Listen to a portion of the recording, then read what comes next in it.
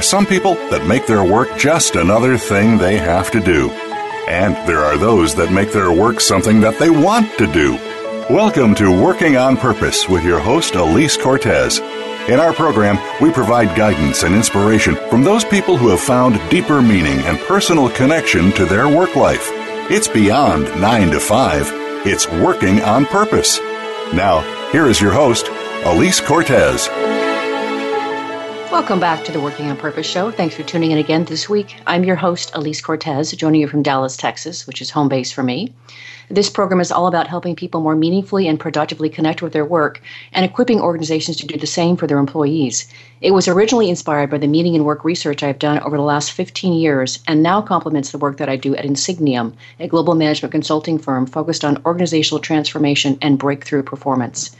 I'll get to the program in just a moment, but first let me thank my media partner and sponsor, Jobbing.com.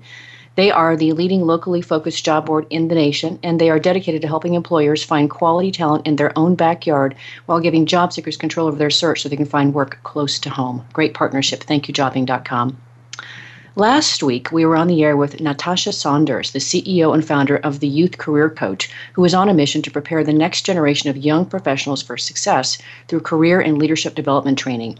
We talked about her own incredible life adversities that have contributed to who she is today and the unique way she coaches her clients to find and start their careers right out of college or before. It was a warm, friendly, and wonderfully inspiring conversation for all of us. For this week's conversation, with me is, let me make sure I get her name right, Paola Sabeni. Thank you. Yeah, Sabeni, President and CEO of Texas YSI, a Texas-based company, and the co-founder of Neutrino Peach Labs, an ecosystem-based consulting company. She has 21 years of experience in information technology and business innovation, having held multiple Chief Information Officer, Chief Technology Officer, Chief Security Officer, and Chief Operating Officer positions in government and in the private sector, including multi-million-dollar enterprises. We'll be talking about some of her career highlights she's most proud of that involve leading a team to connect with the organization's mission, often to achieve the impossible, and how her early career in psychology and study to become a nun inform who she is today and how she has done her work. She is with me today in my office studio for this interview, and we're also broadcasting it via Facebook live stream. Paola, it's great to have you with me and right here next to me. I did brush my teeth, you'll be glad to know. Thank you so much for having me here. Absolutely. I have been looking forward to this. And, we met when I was speaking at a technology gathering about my research, and you were good enough to ask, and that's how we got acquainted. When we had lunch and I learned more of your background, I said to you, I have to have you on the show. And so what I thought would be really fun for our listeners, to the best that we can, is to recreate that lunch, recreate that conversation. So. Yeah? Mm-hmm. And one thing that I'll say as we go along here is that she spent many, many years working in Hawaii. And of course, today is Pearl Harbor Day. So one of the things that made it kismet for me too was that you're actually showing up on my radio show on December 7th, Pearl Harbor Day, and you spent many years in Hawaii. So it's just, it had to happen. So if you could just start by helping us understand a little bit about who you are, what you're doing today. And then I want you to talk a little bit about some of those really fantastic points that just made you come out of your chair with light when you were talking about them, about your past career. Sure, glad to do so. Well, I started, actually I did not start in IT, and then maybe that's a conversation for later on in the show. Yes. But my background is in humanities, and then I stumbled upon IT, and 21 years in IT proper, I ended up with being able to manage as a Chief Technology Officer of the entire state of Hawaii. The steps that I took along the way were really fascinating because I didn't plan it that way, and I'm glad I didn't, because there were many adventures and people that I met that I learned from them so much. And they were not always there to teach, but you get to learn the good, the bad, and the ugly, and what to copy and what not to copy. And it has been a very rewarding career because I was able to give along the way each time. And in fact, I was in a career mentoring class the other day for a bunch of junior high kids, and they're accustomed to getting questions such as, what do you want to do, and who do you want to be? But I posed the question to them, who do you want to help? Mm-hmm. And why do you want to help them? And what do you want to give? And they were stunned because they hadn't been asked that before. And I think that's a very powerful question, series of questions, because you walk away a lot more fulfilled when you have been able to work on something that you enjoy, that you love, and you are able to give in some measure, whatever that is, but you have defined that. It's working on purpose, with purpose. I love that. You know what that reminds me of too, Paola, is I had a guest on my show several months back, Brian Williams, who's a communications expert. Yes, I know Brian. You know Brian. He's amazing. A wonderful human being. Tremendous respect for him. But one of the things that he really, really talks about is before you ever open your mouth, know your audience. Yes. And what you just said there reminds me of that, right? When you think about what are we actually going to do for work, who are we going to actually serve, yes, right? So we're connecting from not even thinking about what we're actually going to do in a day. We're connecting beyond that about how it's actually going to make a difference and who we're going to serve. Right. That makes so much sense to me. And why? I mean, that's going to be your driving engine. So you're going to overcome all kinds of obstacles because you know the reason why you're doing this, and that will get you through the hard times and through the challenges and the rough days. And also understanding that if that is a vision, then it's very long lasting and it's going to come through your work. People are going to latch on to that. It's contagious. People will begin to behave the same way around you. Wonderful. Thank you for giving us that orientation. So from here, I really, as I say, I want us to tell stories. Everybody loves stories, right? So I merely asked the wonderful question of just tell me a few things that you're proud of in your career. And you had these terrific stories. So will you share a couple of those stories? Would love to. Thank you for asking. When you are talking about the experiences in the corporate field or having been a chief of technology or strategy or operations, you are measured by numbers. And you're measured by how much efficiency did you bring, how much innovation, how much cost did you reduce. And that never tells a story. So when you asked me the last time we met, I am by far truly pleased the stories about the people. And, in technology, it's people, process, technology. And I'd like to say it's 5 items. It's people, then process, then technology. One of the stories is I had to oversee multiple teams, and one of them was a team of COBOL programmers.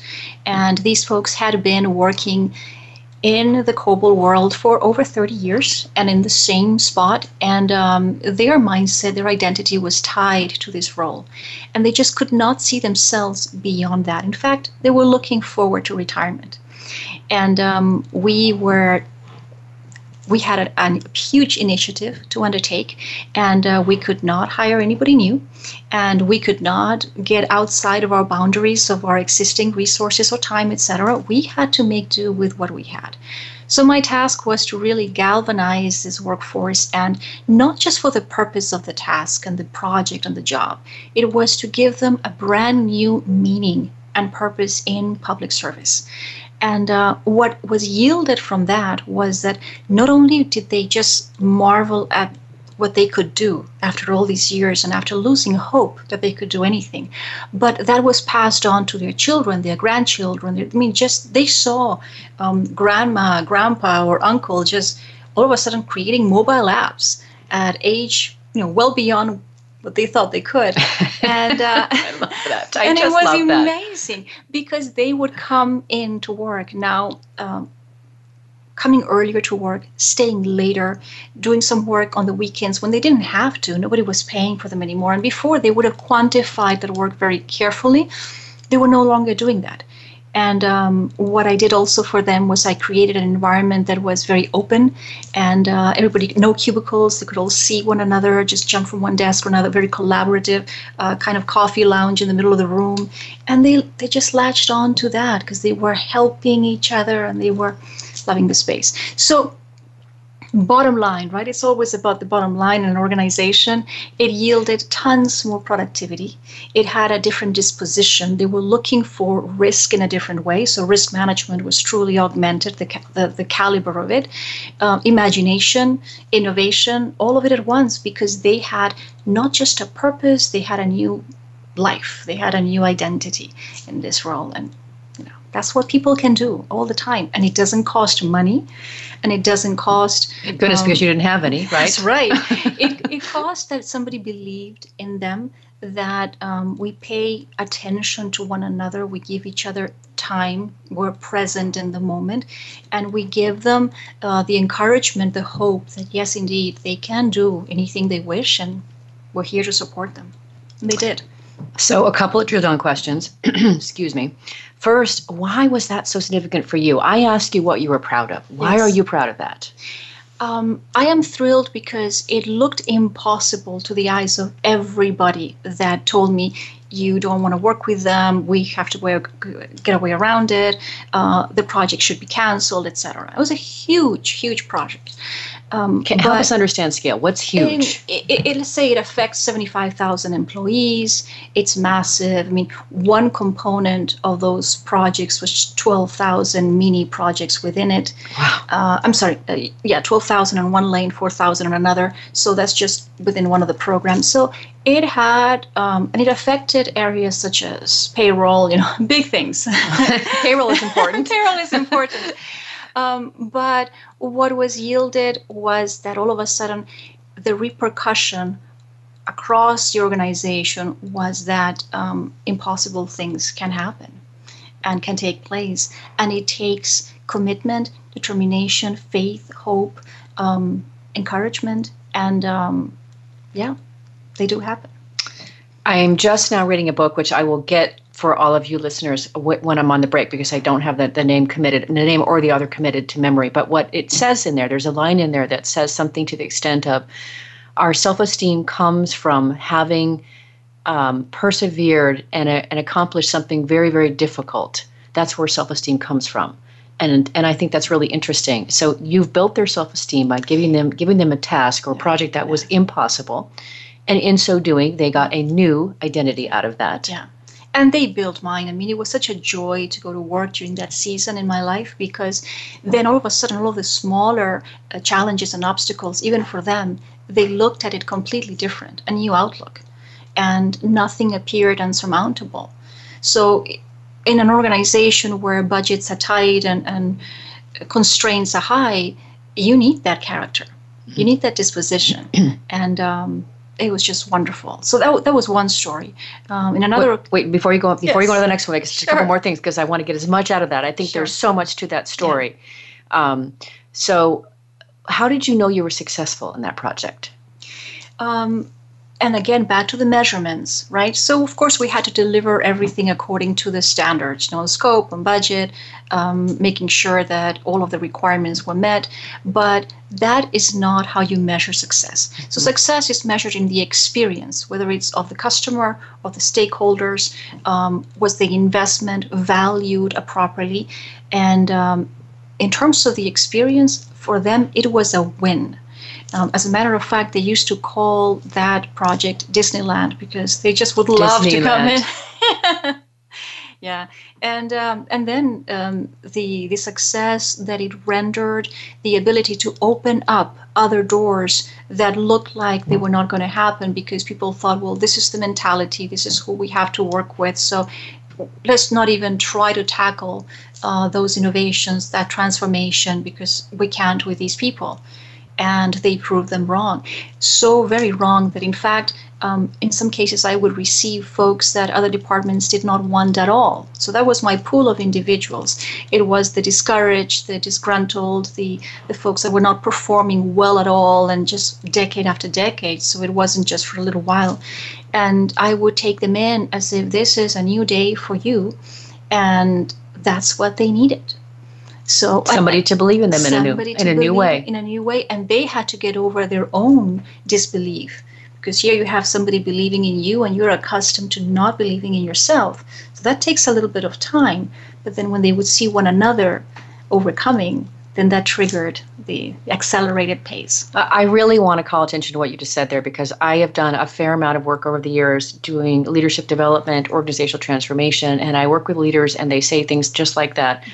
Oh my gosh, I have been given the leftovers. And what am I supposed to do with that? Right. Well, you did I love something with that. Oh, I love that. But why do you love that?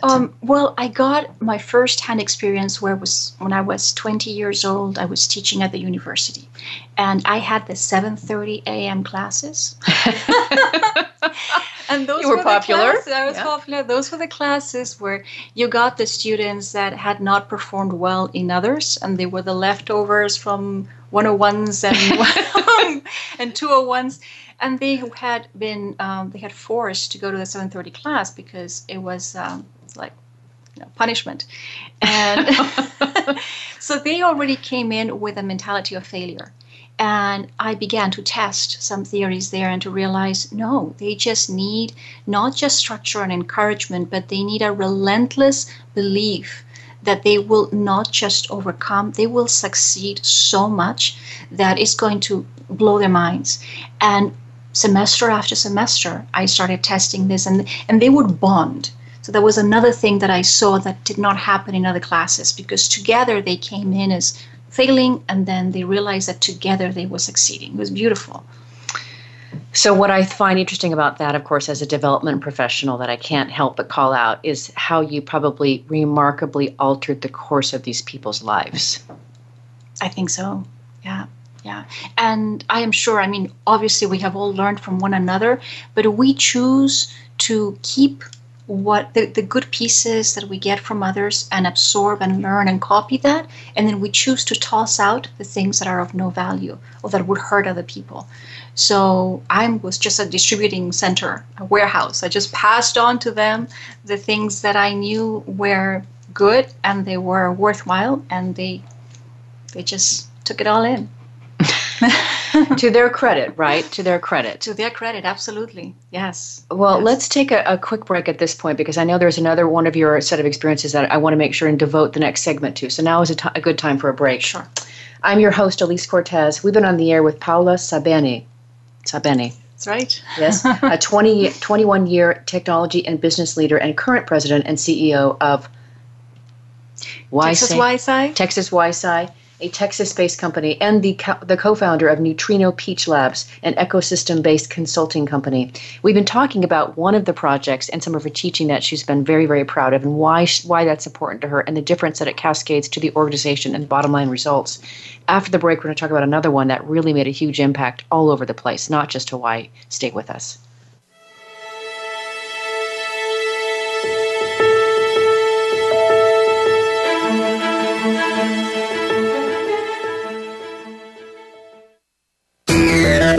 Friend us on Facebook to keep up with what's empowering the world. Voice America Empowerment.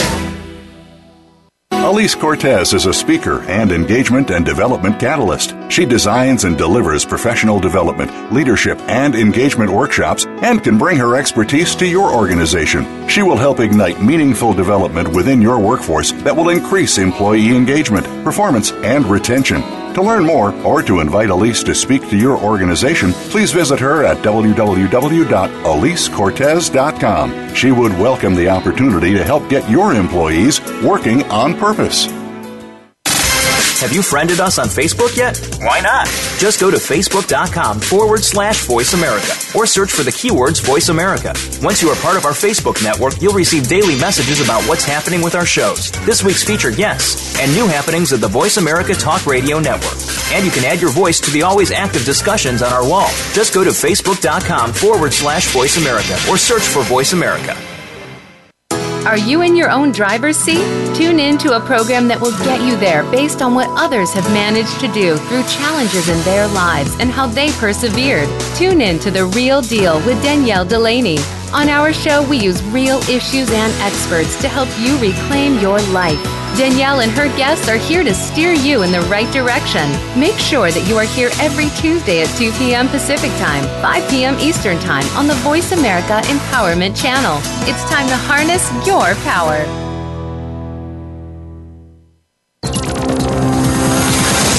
It's your world. Motivate, change, succeed. VoiceAmericaEmpowerment.com.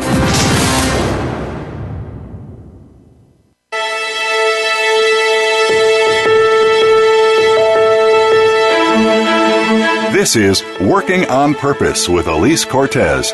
To reach our program today, please call in to 1-888-346-9141. Again, that's 1-888-346-9141. You may also send an email to Alise, A-L-I-S-E, at AliseCortez.com.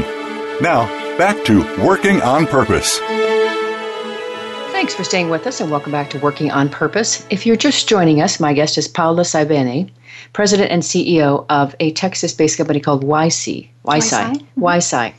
It's an interesting spelling, so sorry about that, listeners. It keeps not rolling off my tongue. She is also the co-founder of Neutrino Peach Labs, which is an ecosystem-based consulting company. She has 21 years of experience in technology and innovation leadership and has a unique vantage point from previous studies and careers that inform her perspective, which we'll get to in just a moment. She is with me here today in my home office studio, I should say, here in Dallas, where we're also running a Facebook live stream session, interacting with our listeners via that medium. I'm your host, Alise Cortez. So before the break, I had just mentioned, I'll clean this up really quick here. I mentioned a book that I'm reading. Here it is right here, Facebook folks, if you can see it. It is called How Will You Measure Your Life? And it is by Clayton M. Christensen. I'm reading it for my management consulting work, but there's some real pearls in here. And that's the thing that I was saying about how achievement shows up for people and how does it build our sense of self-esteem? So significance. Significance, yes. So we talked a little bit before the break about your work with the state of Hawaii. Yes. Now I know there's another really fun project that you mentioned over lunch that I really want you to share with our listeners because I think they'll get a lot of kick out of it. And Marvin, if you're still on with us, you'll really get a kick out of this too. Okay. Public library system? Yes, that one. Okay. That one. So I started working in the public library system many, many moons ago, and I ended up being the chief technology officer for that department for the state. It had 50 branches and 2 administrative offices across the state. It actually is the only library system in the country that works as one. It's not a consortium. And it was still in Hawaii, right? Yep, okay. In Hawaii. And we have, in the state of Hawaii, we have a lot of military bases, so we have soldiers coming in and out, and definitely they were being deployed to Iraq, Afghanistan, etc. And we wanted to we noticed that these folks were really not able to finish their education. They were getting deployed. I mean, they just messed up their whole lives. So through the library system, what I thought we could do that would be really neat was we could have a mechanism for them to be not in the front lines, but maybe on the second line of support, a way to increase their skills in technology. Now, this would be learning virtualization, learning SQL, anything that would allow them to come back and be certified already and hit the floor running if they wanted to get out of the military or if they wanted to stay just to increase their education. At the same time, we wanted to kill 2 birds with 1 stone, maybe not kill them, just nudge them. And because the state of Hawaii is such an expensive place to live in, we had a lot of folks that would have 2 jobs, would have to work 2 or 3 jobs. And that's a way of life. So what could we do for them so that they would only work 1 job, get educated, not have to pay for that education by going to college, traditional means, get it at 3 a.m. for that matter, and that maybe that's the only time they have off, and then eventually get out of having to work 2 jobs. So what we came up with was the IT Academy. Now, IT Academy was the first one to be deployed in the entire world. So the first library system to have an IT Academy happened in the state of Hawaii. And it was... Because of you. Well... And your team. Yes, and Microsoft listening. So what happened was 1,500 courses. These are the certified path courses that you would pay from hundreds to thousands for, like the boot camps. You could take them from anywhere in the world just with a library card as many times as you wanted. From the state of Hawaii. From the state of Hawaii, little library. You could be in Afghanistan and sign on to your virtualization and data center course, and then you could get certified and come back with more options. So we could not market because the government does not advertise, right? Not in the usual ways, not in TV, etc. So it was a challenge to get the word out. And we had the top leaders of Microsoft come by and help us launch it. And they were surprised, actually, at what we had done. I don't think they knew the magnitude of it before they signed us ashore. It was a little library in Hawaii. How bad could it be, right? Now, the other neat part, that took a lot of convincing from everybody, but the other neat part was that we also had to get free laptops and free broadband from generous companies that would allow for this to latch onto the vision. So what's the vision?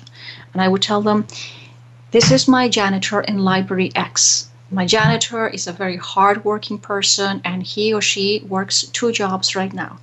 Their 13 or 12-year-old is wandering around the streets after school, and that worries this single mom or single dad.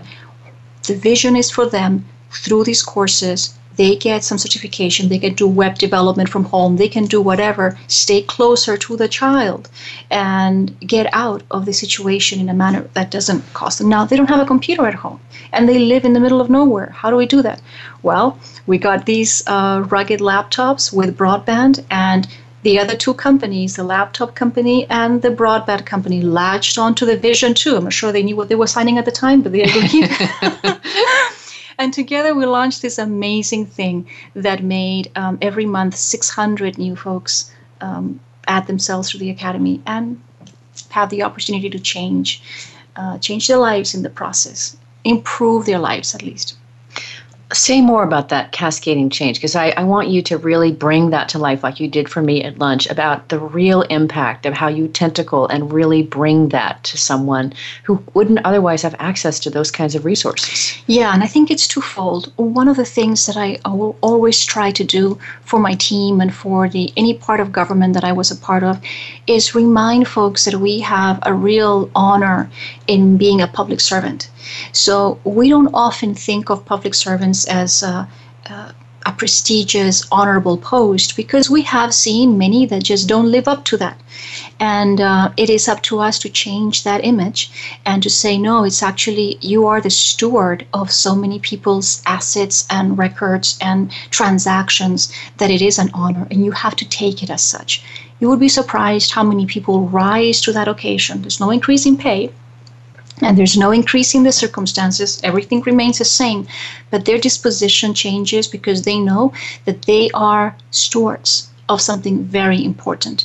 Now, when you couple that with how much impact we can have in society through a government entity like a library, that just about everything in a library is wonderful. Yeah. All layers of society, socioeconomic backgrounds, is a great equalizer in the best sense of the term, because everybody goes there just to learn and to inform and to improve and to share. And so libraries are very noble, pillars of democracy. And for me, it was just a real blessing to be able to grab those 2 pieces, those 2 components, and say, this is as good as it gets in public service, because we have access to all generations. It is the toddlers that come, and it is our most elderly seniors that come to the library, and they can all walk out being fueled for the next step of their lives with instruction, with information, with education.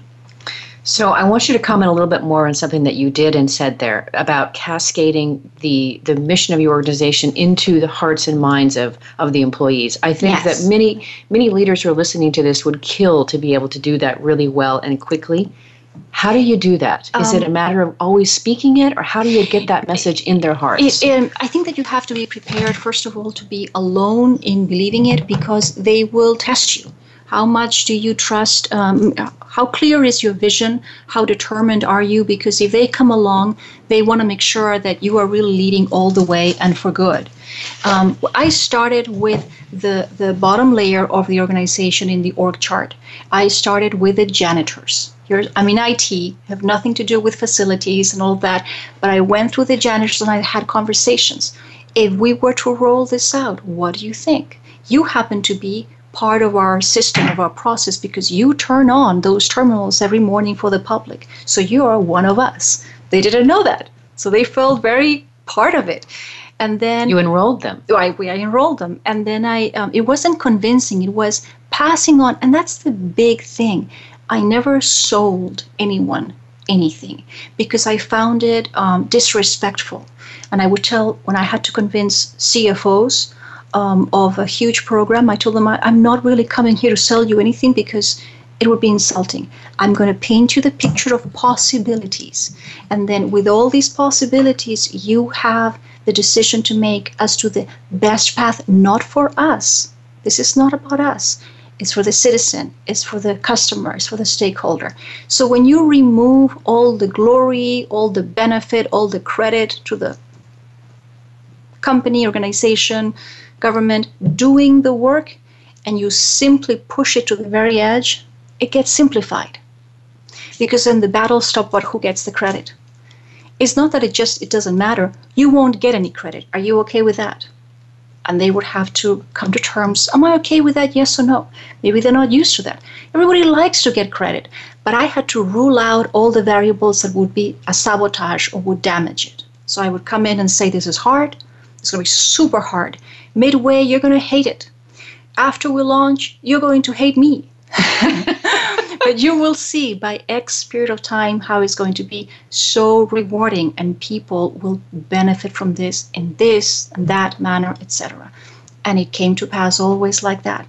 But not selling them was huge, just giving them a powerful vision with foundation, not just a picture, a pie in the sky, but with real foundation, very well thought out, risks and possibilities and problems that might arise so that they can go into it with their eyes wide open, and then participating, having them participate so powerfully that I am just out of the picture in the end. So in the end, they don't remember who it was that created this whole thing because it doesn't matter. They all did it together. Oh, and that's what counts. Isn't this just yummy? I love this. You see what I mean, listeners, why I had to bring her on the show? It was just, I had her over lunch, and I was just like, I have got to share this. It is so beautiful, Paola. Thank you. So beautiful. And I might also tell our listeners, I don't know if you can understand this, but English is her second language. Yes. She speaks Spanish first. But isn't she just a beautiful English speaker? She's so eloquent. I still have an accent I can't get rid of. Please don't get rid of it. It's wonderful. I have a question I want to pose, but let me go ahead and take something that Craig Carter posted here. And I know that you've kind of refined it, Craig, so let me see if I can get to it really quick here. He says, I find that some IT professionals struggle to connect with the company's mission. We've been talking about this. They only see themselves contributing technically. How do you get IT professionals to see the larger mission of the organization? And more importantly, how do you get them to connect to it? Yeah. So we've been talking about that, but say more about that. Yeah. I found out how to do that about maybe 17 years ago. I took my team to the edge of the organization, the very front lines, whether they were cashiers or they were whatever the task was. I sent them out for a week every year. And they would come back with not just a clear picture of what was important and what was not important, but they would come back with suggestions for the mission or for the tactics to change. They would come back with a sense of urgency that I could have never inculcated. They had sympathy for both ends, for customer and for frontline worker. And all I had to do is tell them, go play, go in the front, and just lend a hand and get the heat from the customer when they're not happy and see how you react.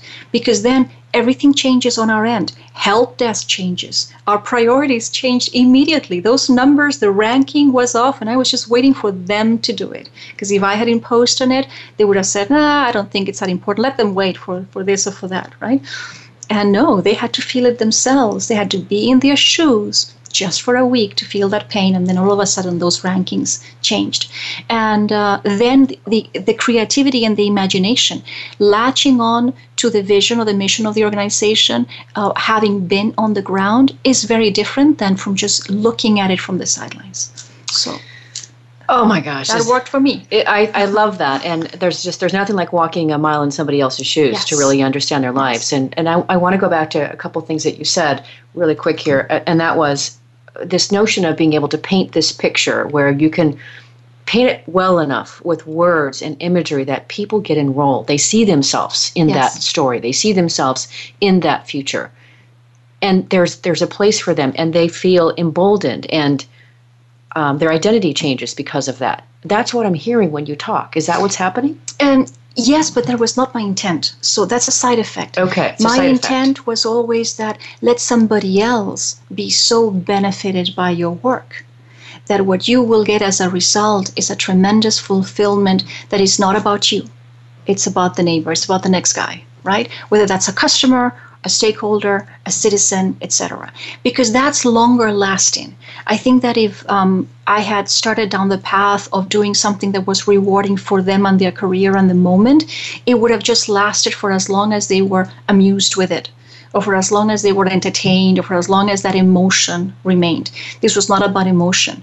This was about doing something, the labor of their hands, leaving a legacy to some extent, and making them understand that even though they're in the back end, it could be just programming, the quality of their code will save perhaps somebody down the line in that mobile app from being hacked, because that quality allowed for greater cybersecurity as a result of them doing their due diligence. So that's how impactful it can be all the way down.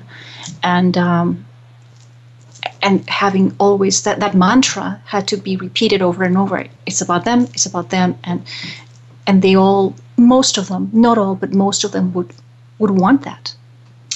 I understand that, which is exactly why I host this radio show. Yeah. Because over the years, as I have been a media and work researcher, people keep saying, I just want to matter. And I don't know what kind of work to do to matter, but I just want to matter.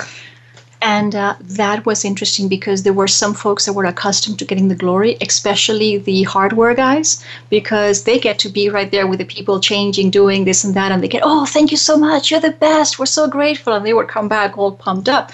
But our network guys or or the systems guys or the storage guys, oh, what about us? You know, we never get that.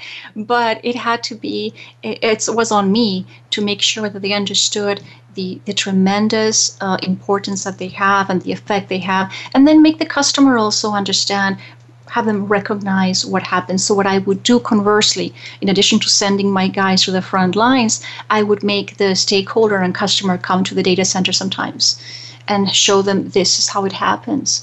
And they would be blown away. We had no idea that it was like this or that, and do a little like show and tell, like open house every now and then, and have them appreciate the other end. There's so many things I could ask you about that. But believe it or not, it's already time for another break. Okay. So here we go again. Time for a short break. I'm Elise Cortez, your host. We've been on the air with Paula Saibeni. She is a 21-year technology and business leader and current president of Texas YSI and Neutrino Peach Labs, an ecosystem-based consulting company here in the Texas area. We've been hearing about one of her other projects that she was working on around the library system and her approach to that, and really her magic sauce of how she brings people into the mission and the fold and connecting them to the purpose, the heartbeat of the organization. After the break, we're going to hear a little bit about some of her earlier background that's quite interesting, that informs how she does her work, and we'll help you understand just how it is she probably pulls some of this stuff off. Stay with us.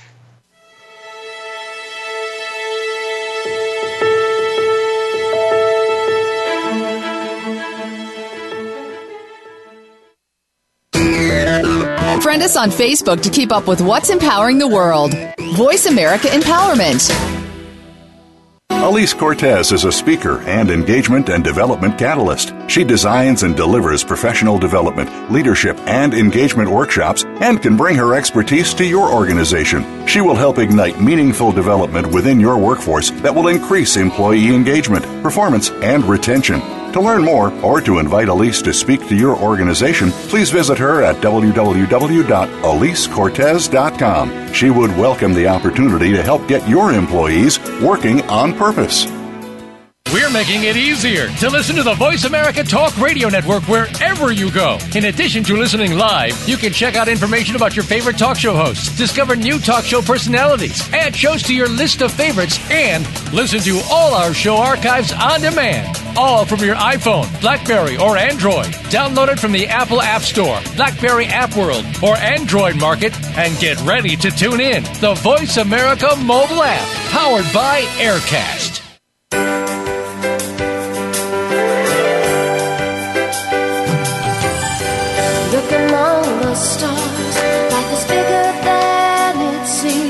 Get inspired, encouraged, and connected on our lively, award-winning Healthy Living Power Hour. Star Style Be the Star You Are, with hosts Cynthia Bryan and Heather Brittany. Live every Wednesday at 4 p.m. Pacific on the Voice America Empowerment Channel.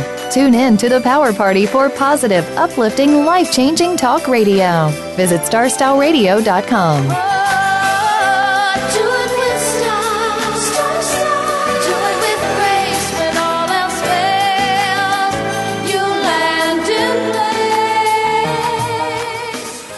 Follow us on Twitter for more great ideas at Voice America Empowerment.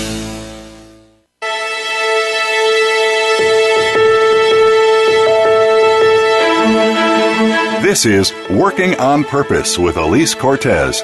To reach our program today, please call in to 1-888-346-9141. Again, that's 1-888-346-9141. You may also send an email to Elise, ALISE, at EliseCortez.com. Now, back to Working on Purpose. Thanks for staying with us and welcome back to Working on Purpose. If you're just tuning in, my guest is Paula Saibeni. She is the co-founder of Neutrino Peach Labs, an ecosystem-based consulting company. She has 21 years of experience in technology and innovation leadership and has a unique vantage point from previous studies and careers that informs her perspective, which we're going to talk about next. She is with me here in my home office, Dallas, where we're also running a Facebook live stream session, interacting with our listeners that way. Several other questions have come to the fore from over our break, which we'll get to in just a second. I'm your host, Elise Cortez. So 2 things before we dive back into your background, because I really want you to share that with our listeners, because I think it's fantastic. First, let me get to another one of Craig's questions. He says, describe a few of the intentional things you did to present yourself as more than just an IT professional and signal to your organization that you're capable of leading more. Great question. Thank you, Craig, for that question. Perhaps more than a few things, I think I can guide you to what I did in terms of the philosophy, the approach. I ended up actually casting vision for an organization that I was not supposed to, because IT is not supposed to cast vision to that extent. It has to be the business that does it. However, I did it for a time until the business could catch up, and then I just went into the background. But the reason why I did it is because I was quite obsessed with the experience of the customer as opposed to the milestones. Let's take it back into like a retail, since we're in Dallas, perfect example of the retail industry. The retail industry and the analytics, they tend to measure things in milestones. They could be close together, but if it checks out that customer satisfaction measured in various places is 90% throughout, and yet the overall experience of the customer is 60%, there's something wrong that is not caught. And that is because they're measuring again with a very analytical approach, and they're missing out on the intangibles. So 2 things for IT that IT can do powerfully. It can enable that those intangible areas to be brought to the surface and to be made part of the benefit, either for the company or for the customer.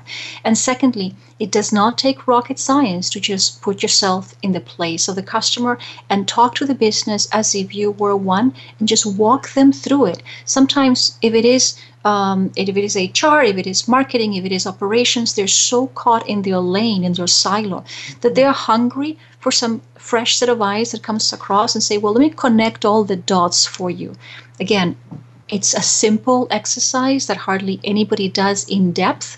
And even if it means borrowing a customer and having a very articulate one walk them through it, and you being the liaison through IT, just to highlight some areas where IT can indeed go in and make a huge difference for the organization. Lovely. Lovely, Paula. Very, very succinct. Oh, my gosh. So another question that I want to serve up to you before we get on to your background is, if I remember what you just said to me, is that you were the only female working as an executive at the state of Hawaii? In technology. In technology. Yeah. So what it was is not in every single part of my career, but definitely at multiple stages, I would invariably be in meetings, in situations where I was the only one. It didn't actually matter to me. It was odd for everybody, not just for me, but for them as well. So everybody was uncomfortable together. And we just all got past it at the same time, hopefully. I actually ignored it. It didn't really matter. What happened was that, and people can just be caught by if the age is different, if the height is different, if the looks is different, never mind the gender. So what you do is you just let them be in that space for a little while, get all of that comfort or discomfort out, and then carry on with what the purpose of the meeting or of being together in that organization is. Most people get past it because at the end of the day, they want to see what you can produce and produce it with an energy that is always positive. I got a lot of things thrown my way from people that, one, didn't believe that I meant to do what I did, or as I was trying to deploy things or implement things.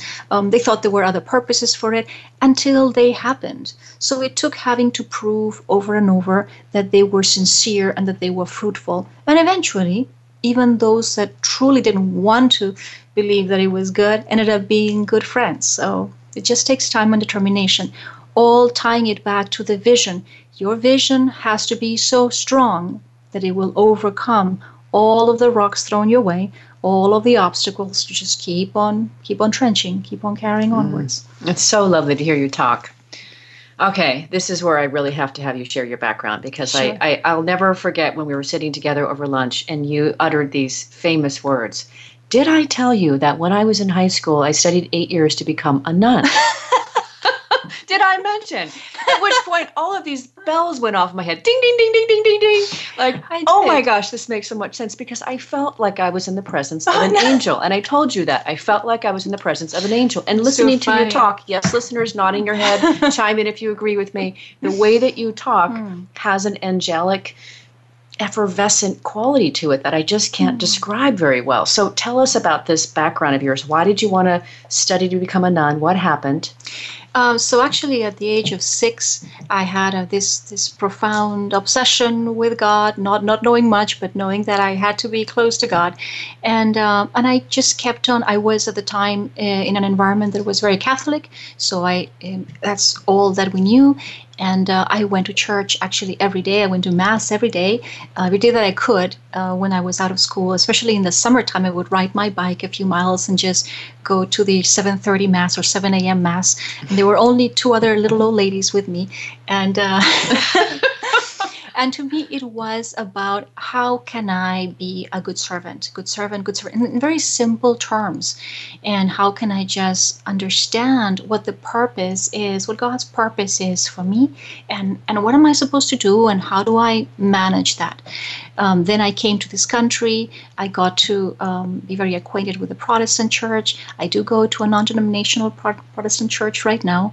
And I just fell in love with even more so with the scriptures and dissecting them into Hebrew that is my world. But what ends up happening is that in addition to that being who I am and my mission, it also simplifies things tremendously for me, because it is either for good or not, right? So what am I doing today from 12 to 1? Am I doing something that is on good purpose and for somebody else? In my work, how am I behaving? How am I leading? I'm accountable. So it has simplified my life quite a bit. So what I'm also curious, what I also know about your story, because I was privy to it over lunch, is you were fully intending on becoming a nun until your parents said, I don't think so. That's right. Thank you. I skipped that portion. My parents said, no, we want grandchildren. I don't think so. That was the point. That was it. And since I had to obey my parents, well, that was it. Interestingly, when I went to college, I studied all of the religions intensely. I befriended many, many folks from other religions, and I saw their fervor. It was a beautiful time. I got a bachelor's in philosophy, which was very helpful. I got a master's in psychology, and I did my practicum when I practiced as a psychologist for a while. And then I got a master's in literature and linguistics before I ended up in IT. Okay, so listeners, are you starting to understand what I mean about this very interesting background of hers that I think really informs some of the magic that you do? I think that what I've done is I've collected ingredients from everything that I have learned throughout. So definitely the psychology has helped in many ways. It made, it's amusing, but it made the best help desk that folks had known. So people would actually call the help desk and say, I just want to talk to you guys because you're so nice, you're so cool, and I don't think I have an issue with anything, but I just want to call the help desk. What does that say? I mean, really? Who calls the help desk just to talk? So we trained our guys to be very good servants of them, to just be, no matter what, to keep their tone. I mean, using some psychology, solution-focused techniques, to keep their tone very, very civil and kind at all times, to understand the anxiety on the other end, the emotion, and just to be utterly supportive. And people appreciated that. So the other side of the coin was that when problems could not be solved, they would say, it's okay, because you guys are so nice. We forgive you. It's okay. Still give you a good review. Right. Right. Literature and linguistics was a great training to help communicate with people. Understanding and philosophy was by far the most important. But understanding that people use words to mean different things. We could be talking about the same word, having a conversation. You walk away with a very different picture from me. And then you add in the cultural nuances. Then you add in the fact that maybe one of them is in a second language and the other one is not. My goodness. You could be war at the end of the day if you don't learn how to truly clarify in pictures and to leave it always open for the benefit of the doubt. By far the best negotiation techniques and mediation in high environments, cabinet level, etc., has been always leaving the possibility of there being misunderstandings, taking into account the benefit of the doubt. And in difficult transactions in IT, when there are contracts that are multi-million-dollar contracts and there's fighting, bringing folks with trust and to the table to be willing to discuss things in a different level. I think really that I when I look at you and when I hear you talk, I see all of that come into play. And I really think that your success and what makes you incredibly unique is that undergirding background of what you started your life with. I think so too. It was very actually laughed at the beginning, to the point where for many years I did not even say that I had those two masters, because in IT it just sounded ridiculous. What are you doing in IT if you have that background? But I think today we're recognizing the value of being able to, just for the sake of understanding the business better, you need to have other skills that are beyond technology. And definitely to understand people. Yeah. I need that too. Paula, I wish we had so much more time for you. You have been amazing. I really appreciate you coming on the show. I'm sure our listeners do as well. Would love to hear your thoughts, Facebook fans, anybody else out there in the audience. If you want to learn more about Paula Sabany and Neutrino Peach Labs, visit their website. It's neutrinopeachlabs.com. And let me spell that for you. It's NEUTRINO peachlabs.com. Such a talented, passionate leader who to me represents how powerful authenticity and passion and leadership really, really can take us. It's just really, that's what I get from you. Thank you so much. Yes, you're welcome. Thank you. Join us next week when we'll be on the air with Kevin Wheeler, who is a well-known futurist, speaker, author, teacher, and consultant in talent acquisition and development. He is the founder and chairman of the Future of Talent Institute, and we'll be talking about how he envisions the workforce in 2025, just in time before the new year begins. See you next week. Remember that work is 1/3 of our lives, so let's work on purpose.